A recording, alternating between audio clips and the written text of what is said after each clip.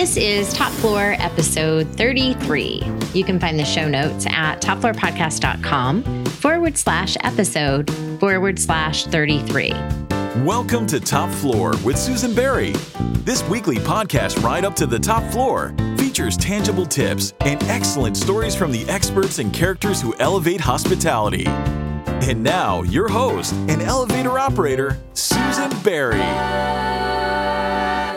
Welcome back to part 2 of my conversation with Ira Vogt, author of the book Hospitality 2.0.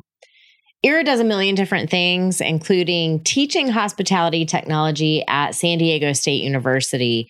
And you can catch up on all of that in the first half of our discussion at topfloorpodcast.com/episode/32. As you know, we like to make sure that our listeners come away from every episode of Top Floor with a couple of really specific, practical tips to try either in their businesses or in their lives. This is a somewhat provocative question. I don't even know if I agree with myself, but I could make the case that teaching hospitality tech in college is perhaps an exercise in futility. And the reason I say that is I don't know that curricula can keep up with innovation.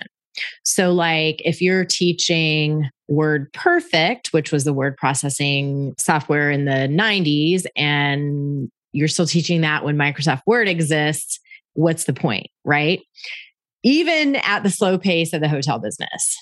So what I wonder is instead, do we teach theory, strategy in revenue management? Is it things like how supply and demand plays out in hotels? What is price elasticity? And honestly, how to do all this on an Excel spreadsheet or a calculator? Again, I'm not sure I agree with myself, but for the sake of argument, what's the counter argument to that? First of all, I would like to say that this is not the first provocative question that you've asked. I think all of them are, and that's why I love them. I really appreciate you asking all those things because you really give me a run for my money here, and I love it. Second, I would note that Carl Winston, the founding director of San Diego, the Payne School at the San Diego State University, told me the same thing when I introduced him to the concepts of my book and told him that he should teach hospitality technology at his university. I gave him a big speech, which I will give you in a minute. A week later, he called me and said, "Would you teach for us, please?" So this is how my career at SDSU started a couple months ago. So that's a very interesting question. I actually had no idea that I would actually be asked that. I didn't expect, but I think it does make sense for people who are not really familiar with the concepts of hospitality technology ecosystem. What I teach and what others, and there are not very many professors or industry people who teach technology in the hospitality industry in the hotel schools. I don't teach how to use a specific piece of software, even though we're actually planning to use some different examples of software to show students how it looks and what it might feel like. But what I teach is how to navigate in the complex environment of the hospitality tech ecosystem. I would say that after about 10 lectures, my students know more about hospitality technology and are more comfortable with navigating in that space than probably 90% of the hospitality professionals in the industry. I want them to be, first of all, I want them to understand that technology is important. And I don't think it's going to be a problem with the newer generation. They're young, they're very comfortable with that. So I don't think that's going to be a problem. Second, I want them to understand that this is a complex space and I want them to be comfortable in it, at least to understand the dependency, the integration dependency, the dynamics that we have, that the PMS kind of sits on top of the ecosystem and dictates everything that's happening around it because it sits on this very important element, the data, the reservation data. I want them to understand that. Not everybody understands that in the industry. Now they do. I want them to understand that the vendors that have to scale their solutions that are non-PMS vendors are dependent on the integrations with the PMS systems, and they can't scale, they can't sell until they build their integration with that certain PMS. And they have to one by one integrate with tons of them. I want them to understand that if a PMS system makes it hard to integrate with them, these guys can't sell. And the technology adoption rates are not going to increase. So now we have this limiting element of the PMS systems that are making it impossible, making it very hard or expensive to integrate for others. Now we're seeing this trend of new modern PMS systems that are making it very easy for others to connect to them. And this trend is going to continue. And that's why these modern ones are going to eventually disrupt and replace. So I want them to understand these dynamics. So when they graduate and when they become the future leaders in the hospitality industry, I want them to understand the situation that they're dealing with so they can make correct decisions in terms of technology adoption for their hotels, for their properties, for their organizations that they work in. And another very interesting aspect that I discussed yesterday with Carl and the CEO of Cloudbeds, founder and CEO, who gave a guest lecture. There is this huge path, a huge opportunity for a career path for the students that they never considered before. Hospitality technology. There's thousands of companies out there, hospitality tech companies that are desperate for talent, for people who have industry knowledge and understanding and industry experience. And at the Payne School at SDSU, students are required to have industry experience, a certain amount of hours by the time they graduate. There's this huge career path. They never considered it. I'm like, guys, you can have flexible hours. You can work from home for a company that's in Salt Lake City or, San Francisco. You don't have to be at the front desk being yelled at by guests. You can do that. What I've been doing for the last 12 years, enjoying my life, traveling the world, not even taking any vacation because I didn't have to, because I can work from Thailand, Bali, Singapore, Mexico, and Turkey. And that's a whole new realm for that. I can wear ripped jeans to work. That is amazing. It makes a difference. Wow. So that was my big speech, and I hope you got inspired. It worked. You convinced me for sure. Yay. There is a great section in your book about forecasting accuracy. And quite frankly, if you know how I asked you about your one big idea, this is my one big idea. If I could make people only read one thing, it would be this section.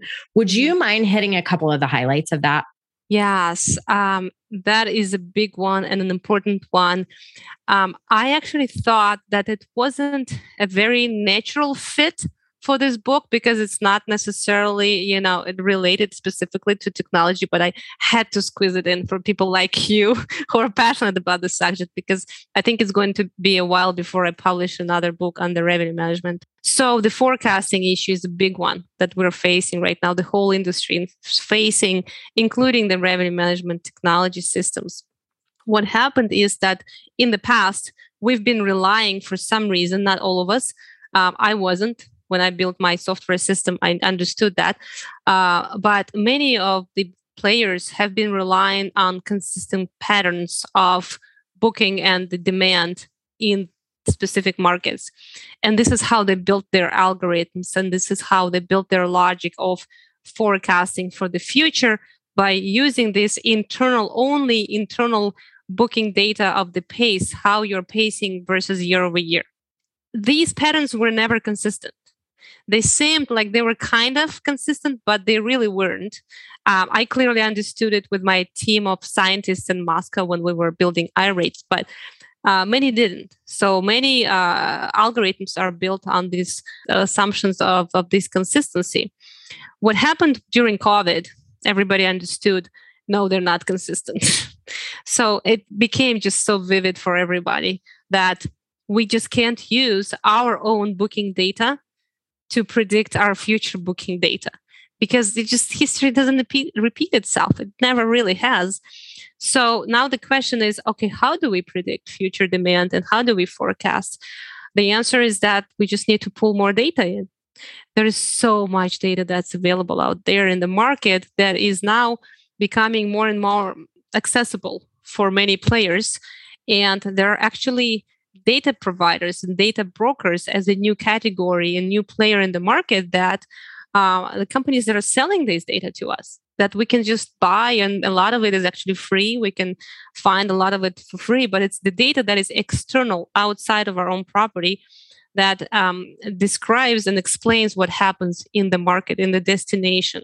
There are gazillion different data points that we can gather, and we can use AI, machine learning algorithms, to aggregate, analyze that data, and build very, very accurate forecasting models. However, as you may have also read in the book, in my opinion, and it's a very well-informed opinion, it's not necessarily about the accuracy of our forecasts. It's about adaptability. If you can adapt to the changing market conditions, which are always changing, regardless of how you forecast, you're never going to forecast accurately. If you're able to adapt, you're going to win. You're going to make money. If you're not able to adapt, regardless of how you forecast, you're not going to be successful. I agree with you completely. Of course, it has to bring up yet another controversial question for you, where I try to push your buttons here on this show.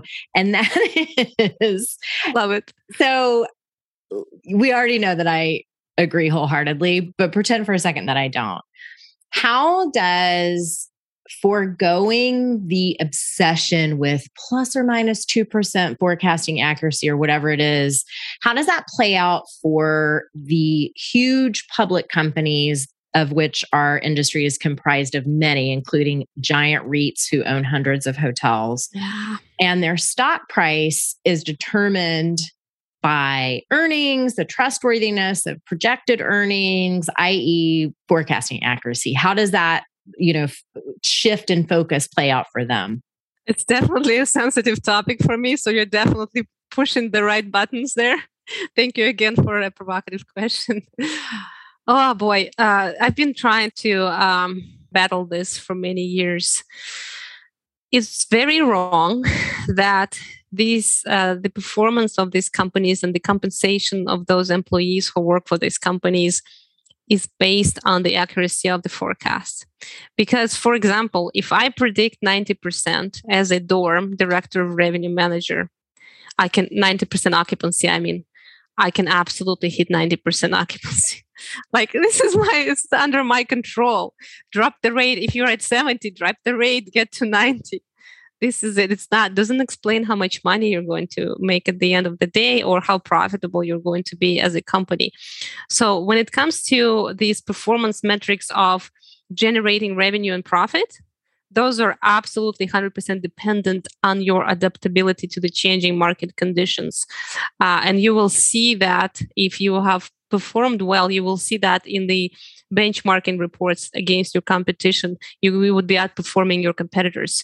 You would be absolutely, doing much better if you're able to adjust your strategy to these conditions. For example, you predicted there would be a conference, and conference just canceled. You were charging $400 per night during those 4 days of the conference. You can still keep predicting those numbers, but you have to deal with the fact that the conference is no longer coming to town. You have to adjust your strategy, drop the rates. Demand is no longer there. You have to adapt. So if you don't adapt, you're not going to see your performance numbers, your RevPAR and your profits be in the right place. You can still hit your 90% occupancy if you want. You can probably do wonders with that or whatever predictions you had there, but you have to adapt accordingly to the changes in the demand and the expectations of the travelers and their price elasticity, price expectations in order to make money. So if your goal as a company is to hit your occupancy target or ADR target, and if it's more important than actually making money, by all means, keep hitting your targets. I can't help you. I love that. Oh, one of the biggest obstacles to cloud-based data collection and analysis in our industry is the lack of data standardization. I know you have some ideas for how to fix that. Can you talk a little bit about that?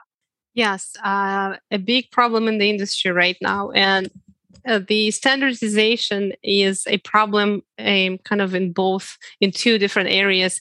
when it comes to API connection, the data flow between different systems, and also when it comes to data itself. One example is like the most vivid example is how we call our segments, how we split our segments and what we call them. It's a free text field for every, not even hotel company, for every hotel. Every hotel calls their segments whatever they want. And it's a free text field. So there's just no way for us to compare between the two properties what our segments are named. So because technology is becoming so much more important for us in our lives, in our organizations, in our operations, and we know that technology can only function if data is available. It just won't be able to use their gut feeling like we do. It needs data to we need to feed it with data in order for it to function. In order for that to happen, data needs to be standardized. And it's not right now, as we know. So there have been attempts to do some standardization, and we have the USALE as one great example of the standards, at least when it comes to how we pay our taxes, right, and what we call a revenue. So that's a great start, but there's so many gaps still in the industry of the data, the aspects and the types of data. They're just all over the place. So either we have an organization that decides to take on this large endeavor, which is very difficult and very complex, or what I think will happen, what is likely to happen naturally, we're going to see more and more BI solutions that are going to have, and BI, by BI I mean business intelligence solutions, that are going to have artificial intelligence algorithms, machine learning algorithms that will be able to analyze, like you hook it up to, let's say, 1,000 properties, and it would analyze the description of, for example, description of your room types and say, okay, this one seems like this one and maybe like that one, and group them in maybe like one category and do maybe top 5 categories or top 10. So then it's able to at least compare and benchmark against, these different properties in this umbrella in the group. We can do the same with our segments, for example. It might look and say, okay, based on what I'm seeing, these guys in this segment are booking mostly through Expedia. And these guys in the segment that is called has absolutely different name are also booking through Expedia. So let's call it an OTA segment, for example. I'm just, using simplified examples, but this is how AI actually can help us with data standardization instead of expecting for someone to just volunteer and say, let me just make this a whole purpose of my life until I die, and it might never happen. I thought you wanted to be the patron saint of data standardization. What? I am a big fan of AI. I don't like routine, boring tasks. I like machines to take over my routine, boring tasks. So I definitely think that the future is in AI and machine learning and BI solutions to help us solve for that. What a wonderful coincidence. Today's episode is sponsored by Zucchetti Group, a company that our guest, Ira Vogt, mentions in her book, Hospitality 2.0. In North America, Zucchetti offers a fully integrated suite of tools for independent hotels and groups, including vertical booking, an all-in-one reservation solution with booking engine, channel manager, and GDS connectivity, and Logical Solution, a comprehensive property management system. To learn more and grab the new white paper, Mythbusters COVID Recovery Edition, visit zuchettinorthamerica.com/Mythbusters or click the link in the show notes from today's episode. Now back to the show. Well, we've arrived at the part of the show where we do some magic, Ira. We're going to wave our magic wands. We're going to look into our crystal balls, predict the future. I'm going to record it and then play it back to you in 5 years and see if you were right. No, I'm just kidding. So if we could wave our magic wands and stop looking at RevPAR exclusively or top line, instead focus on bottom line profit, how do you think that plays out relative to cost containment and expense? And for our listener that has fallen asleep, I'm about to talk about booze, so wake back up. How do we measure if, for example, a department is overstaffed for the amount of business that's in house, or I don't know, large quantities of gin are walking out the door every month? Like how do you see that story in the numbers if the focus is on the bottom line versus the top line? Sure. So a focus on the bottom line doesn't mean we ignore all other metrics. We absolutely keep track of all our other KPIs that we have been looking at, including RevPAR. It's still a very relevant metric. It's not going anywhere. Definitely. The focus on bottom line profit just means that that's what you are using as a target for your maximization. That's what you're maximizing. And this is what you use in the formulas of BI and RMS algorithms as the target for maximization, which is not happening at this point. Zero RMS technology solutions actually do that right now. And in addition to that, RMS technology solutions, some of them are already doing that, but not all need to start incorporating the cost structure and the additional revenue streams into their decision making as well, to provide this full picture of how a hospitality organization needs to function in order to drive profit. And the profit is driven through increasing revenues and decreasing costs, right? So you would see a full picture of these are your all revenues, not just your room department. This is your F&B, this is your spa, golf, parking, and everything else, how you generate revenues at your property. So you can see clearly what those numbers are over time, how they're trending, your pace, how it's generated, how it's related to per customer or per room, however you want to break it down. And then these are your costs. These are your fixed costs. These are your variable costs. Variable costs you have control of. The largest by far being distribution costs. Nobody knows how to measure that at this point in the industry. I suggested a way how to measure that in my book. If you want to know the answer, read my book, the data chapter of it. I think it's a genius way to measure it, actually. So there needs to be a technology solution that would allow to paint this full picture of your full revenue and cost structure to allow you to maximize your bottom line at the end. But you're seeing everything and you're seeing the numbers. And then when you do see this full picture, which again, nobody's able to really offer at this point yet, and intelligently suggest strategies that would optimize your operations from the standpoint of profit structure, we need to see a solution that would allow you to do all this. And I think that the revenue management systems of the future are going to absolutely offer that to their customers. Excellent. Well, speaking of strategies, you quote Amanda Bellarmino from the University of Las Vegas as saying, machine learning does a much better job with forecasting. And she's referring to much better job than people do. Mm-hmm. I so couldn't agree more. And I truly believe that that's the future of hotel forecasting. What do you think is going to happen to revenue management professionals as we understand it now, if that prediction comes true? How will those folks spend their time? Love this question. Absolutely. And I have seen this using my own example. I have felt this myself because I was a revenue management expert for probably 16 or 17 years. And I saw how my role transformed in the beginning of my revenue management career. Before I kind of got into the technology, my main environment was an Excel spreadsheet.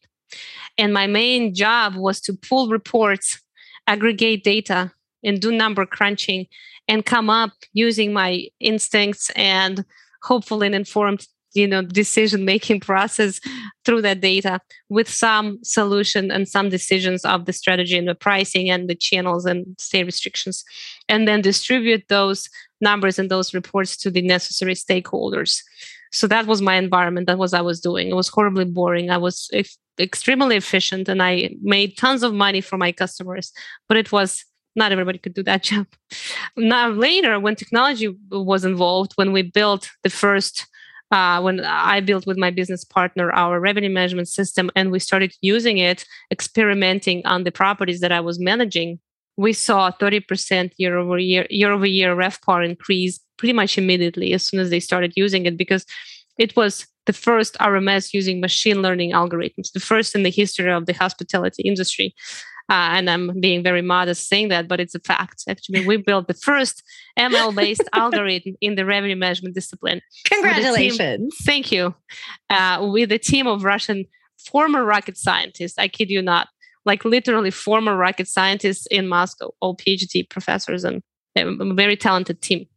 Going back to my story about the evolution of the role of humans, after we started using this technology, what happened is that all the routine, boring tasks that I was performing manually, the system started doing for me. So the system was doing all the number crunching, all the report aggregations, and all the decision making, essentially, in terms of that, how to price and how to restrict certain channels or open channels, or restrict limited or length of stay and whatnot, stay restrictions. So then my role gradually transformed to a more strategic role. So what I needed to do is I needed to look at these decisions that the system made and understand what to do with them, to be able to communicate those decisions to the relevant stakeholders. I needed to learn how to become an extrovert, because from talking to Excel spreadsheet all day long, which I was pretty happy with, I'm naturally a geek, a nerd, and introvert myself, but I had to learn to actually had to talk to people and to communicate these decisions to them, and to get these different departments involved, sales, marketing, operations, finance, and everybody else, to be on the same page in order to drive, the bottom line as a result of what we're seeing, what the machines generated for us. So my role transformed to a higher level strategic role. What we're now seeing a lot in the industry is that former revenue managers are growing into chief commercial officer roles.